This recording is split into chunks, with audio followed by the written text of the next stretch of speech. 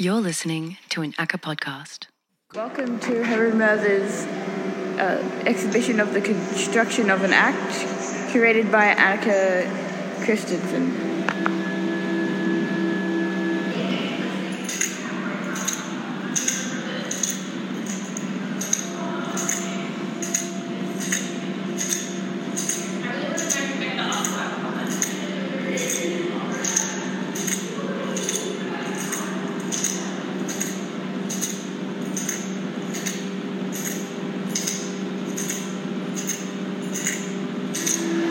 Here is static.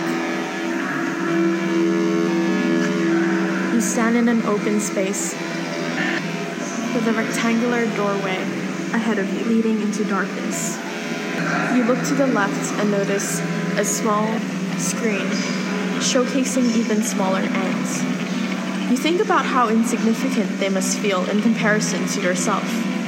You only linger on this thought for a second before realizing that they were being recorded, and the sounds they make could be recognizably heard. You ask yourself, if even the most seemingly insignificant organisms were being recorded, then am I, as a larger organism, being recorded as well?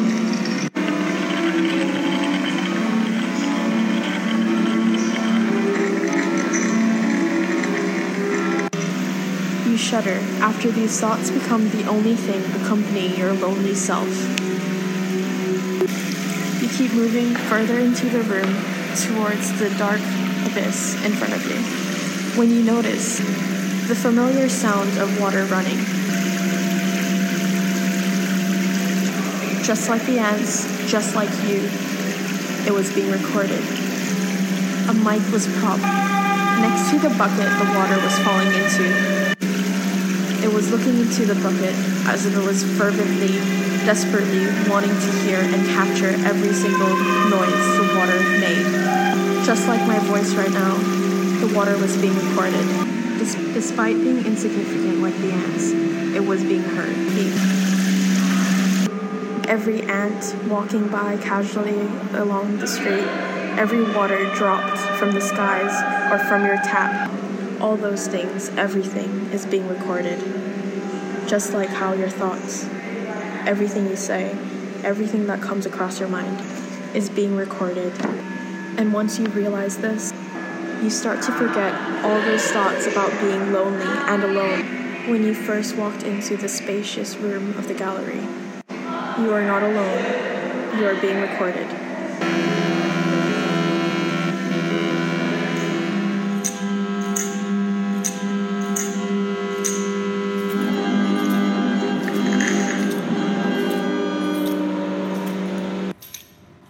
So there's this lady, we don't know who she is, but she starts singing and talking to someone, it seems, someone who's off camera.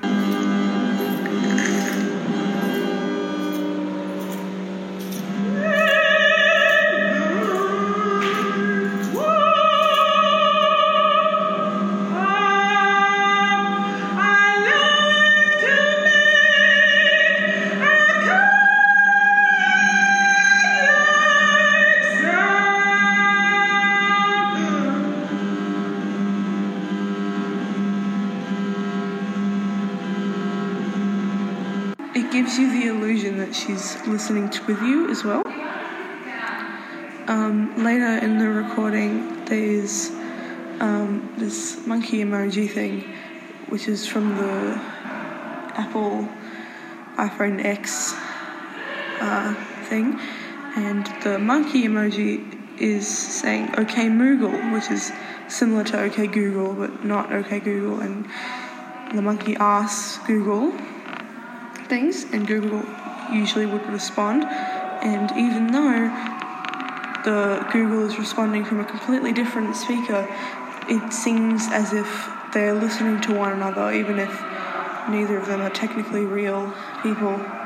One of them is recording, the other one is a robot that, responds. And it just makes me think of microphones and things and how they're sort of like ears in a sense. Microphones and speakers are kind of like ears.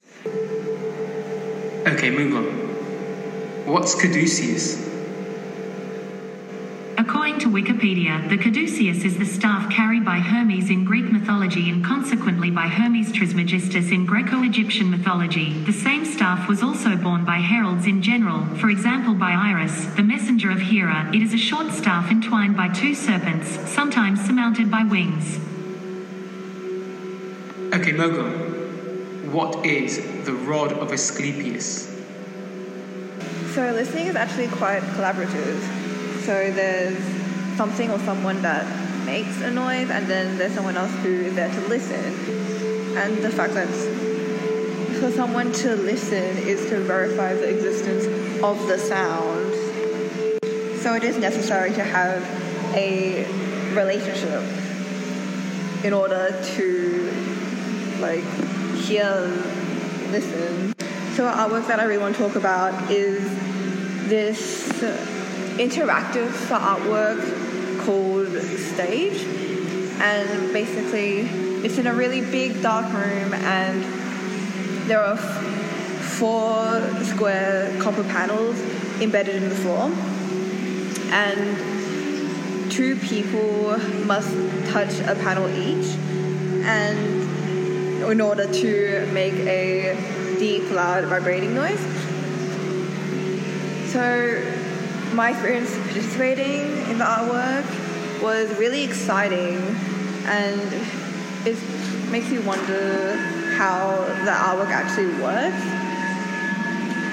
And I think the artwork also forces audiences to connect with someone else, and causes the audience to become aware of someone else and appreciate their existence, even if it is just strangers.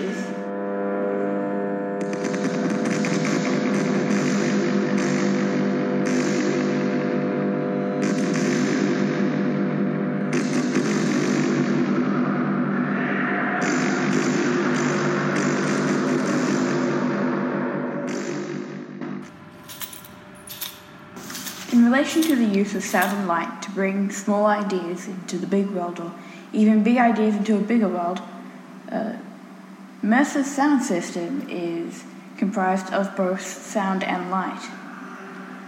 His work is not the first of its kind. For a long time, projecting sound has been used to project ideas both confronting and unspoken. As a theatrical element, a range of volume, pitch, and tone mixed together into a baked masterpiece that stimulates the thought process makes sound very useful. Sound is used as a big entertainment source because of how it stimulates the mind, whether in a harsh way or not. The manner in which the words are performed or the sound is formed make all the difference. Mercer's sound system is comprised of long, melodic soprano sounds that inspire curiosity, and many of my fellow academy students were intrigued by it and went to spend most of their time looking at it. However, in between these long sounds, there were also long, quiet sounds that filled the room and the gaps. And while it wasn't completely silent, it was almost unnoticeable. It made it become part of the environment. As you move through the exhibition, the sounds become more, they aren't as predictable. They're short, they're snappy, you can interact with them. And that's what makes it amazing how the light accompanies sound. It, as 2 elements that are used in both theatre and art, it really is amazing how Mercer has used his DJing experience to create such lovely pieces that truly do trigger thoughts in the mind, emotions and feelings. And it's not like you're just sitting there thinking, what is the meaning of this? You're kind of embraced by it. Like, I am the meaning of this. I can choose to think of it however I like. Like, there is no set meaning, which is why it's good to think about if there was a meaning. And how people are intrigued by it, what makes these long melodic sounds, what makes this dark light so amazingly attractive to the human mind. Our bodies move towards it, how some people will want to go towards one sound and others will go to another. the difference and what it represents, and why was it placed there? Why were things put there?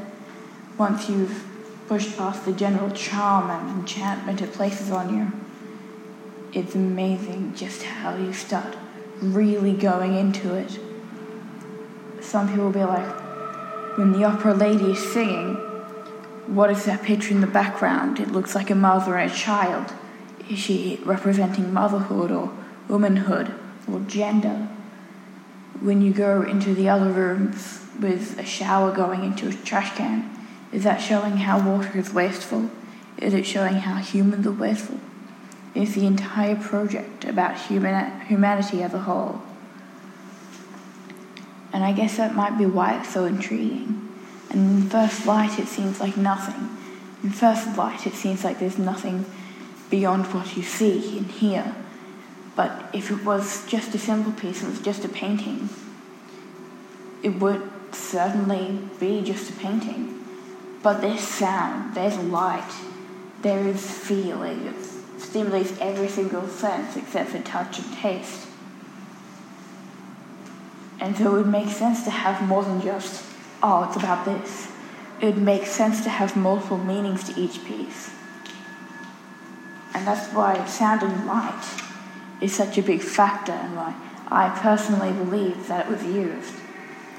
It just brings other elements into it. You're not looking at it, you can feel it. And a lot of older artworks, they are all about just looking at it, observing the piece. But most contemporary art, you're feeling the piece. As time has progressed and technology has advanced, sound and light have had this amazing glow-up where they have become the topic and the topic has become them. And Moses' use of this is bright as day and loud as the opera lady. And that's what makes it so amazing.